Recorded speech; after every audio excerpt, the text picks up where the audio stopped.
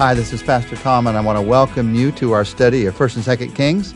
This is the fourth week of our study through those two books. We're in 1 Kings chapter 19, the first few days of this week. And we've been we started last week walking through with Elijah some lessons on how to be a significant servant. The greatest life of significance you can lead is the life of a servant. So how do you live a life as a significant servant? We learned the lesson last week that God is willing and able to meet all of my needs. That's a lesson that significant servants live by. And we also learned the lesson that personal faith requires personal risk. First few days of this week, we're going to talk about this difficult lesson that Elijah had to learn, that we all have to learn if we're going to be a significant servant, and that is outer victories mean nothing if I don't win the inner battle. Outer victories mean nothing if I don't win the inner battle. To significantly serve Christ, it's not just about the things that are happening on the outside or the victories on the outside, how things are built, how big things are. It's about what's happening on the inside, how close you are to Him, how your life is being transformed by Him. And in 1 Kings 19, Elijah has one of the great inner battles of all time. You'd think that chapter 18 contained the biggest battles of Elijah's life. He battled Ahab, he battled 450 false prophets, but in chapter 19 he actually faces a bigger battle, the battle with himself. He won the battles of chapter 18 fairly easily. We saw that this last week, but he almost lost his life in this battle with himself. So we're going to look at the inner battle and also God's plan for inner victory in the midst of that battle. Today we're going to focus on the battle. At the beginning of the chapter, you read about this battle. Elijah in this chapter gives a clear expression of the kinds of inner battles which God's servants are going to inevitably face. You can't escape these battles. We're all going to face these inner battles. And let me put them in terms of things that we feel. How do we feel when we're facing this inner battle? First way we feel is, I want to run. I just want to get away. Listen to what happened beginning in verse 1 of chapter 19. Now Ahab told Jezebel everything Elijah had done and how he had killed all the prophets with a sword. So Jezebel sent a messenger to Elijah to say, may the gods deal with me, be it ever so severely, if by this time tomorrow I do not make your life like that of one of them. Elijah was afraid, and he ran for his life. When he came to Beersheba in Judah, he left his servant there. So here's Elijah. After his victories we learn that he had on Mount Carmel, he ran 6 miles into the city, and then he hears this from Jezebel. He's defeated 450 prophets, but from one powerful woman, he hears, I'm going to take your life, and now he flees. He flees towards Mount Horeb is where he's going eventually. 200 miles from Jezreel. He's headed as far away as he can from the situation at the threat of this single powerful woman. In one sense, it wasn't a matter of the person, although Jezebel was very powerful and very evil. It was the timing. You see, we often feel like running after a great victory. The combination of physical and emotional fatigue make us feel like escaping when everybody else is celebrating. We're run down, and so we want to run away.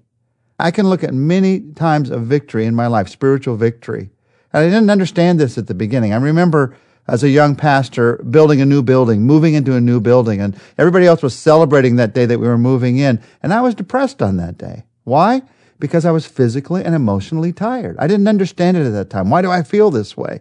It's the way that God's servants are going to feel sometimes. But if you don't understand that, you run away because you feel that way. Now, you don't have to run just because you feel that you have to run. You don't have to run just because you feel that you have to run. Significant servants are going to face wanting to escape from life's responsibilities. And the truth of the matter is, we're often never closer to defeat than in our moments of greatest victory. And we have to understand we're going to have these feelings. We're human beings.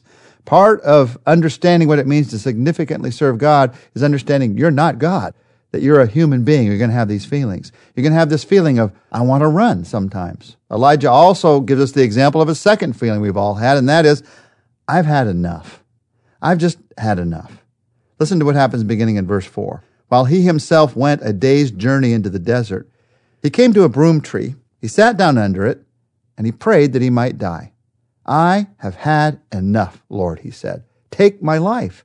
I am no better than my ancestors. Why is it that sometimes we stop trying? We just want to give up. Or as Elijah prays, just take me to heaven, God. That's it. There's nothing more I can do good on this earth. You may as well just take me to heaven. We have this feeling that I've reached my limit. And in that, we feel like, just let me die. Now, if that sounds familiar to you, it should, because you see it all through the Bible. Moses expressed those kinds of feelings. Paul expressed those kinds of feelings. We want to grow. We want to feel great as we grow. We want to have victories for God and have the best feeling all the way through. But the truth of the matter is, sometimes in the growth there is challenges. Sometimes in the victories there's weariness.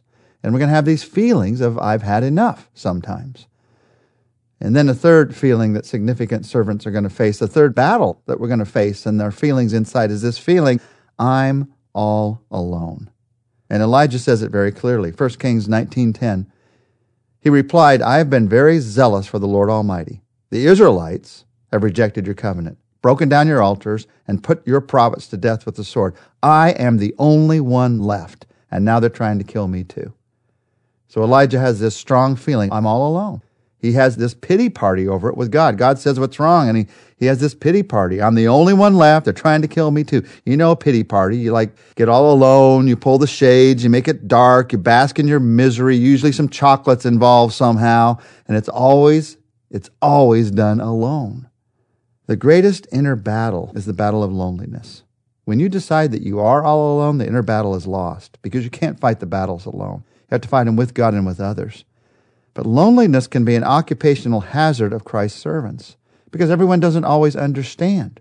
Everyone isn't always going along with you. Sometimes God's revealed something to you that's not revealed to somebody else. So the question is there an answer? Is there a victory? And the answer is, of course there is. God has some answers for this. Some of them are going to surprise you, and we're going to look at those tomorrow.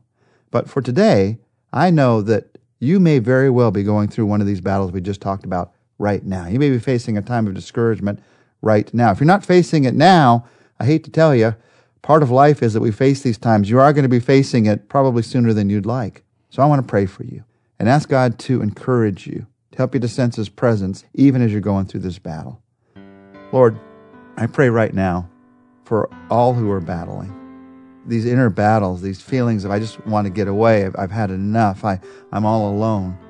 I pray, God, that first of all, we would know that we're not alone, that there's others who have felt and have faced these same things. In fact, all of God's significant servants have faced these same feelings. Lord, that doesn't give us all the answers, but it does give us a measure of hope because we know other people have seen a way out. And Lord, in all of it, we need to know that you're with us. We need to know that you're going to walk alongside of us in our discouragement, and we know that you will. Right now, help us to sense your presence. Lord, we pray for ourselves, and we also pray for friends, for family, others that we know that are discouraged right now, that are facing these feelings. God, would you let them know that you're near? Would you let them know that you're not going to let them down? You'd never let us down, God. You are trustworthy, and we praise you for this. In Jesus' name, amen. Well, join us tomorrow. We're going to take a look at God's answer for these inner battles.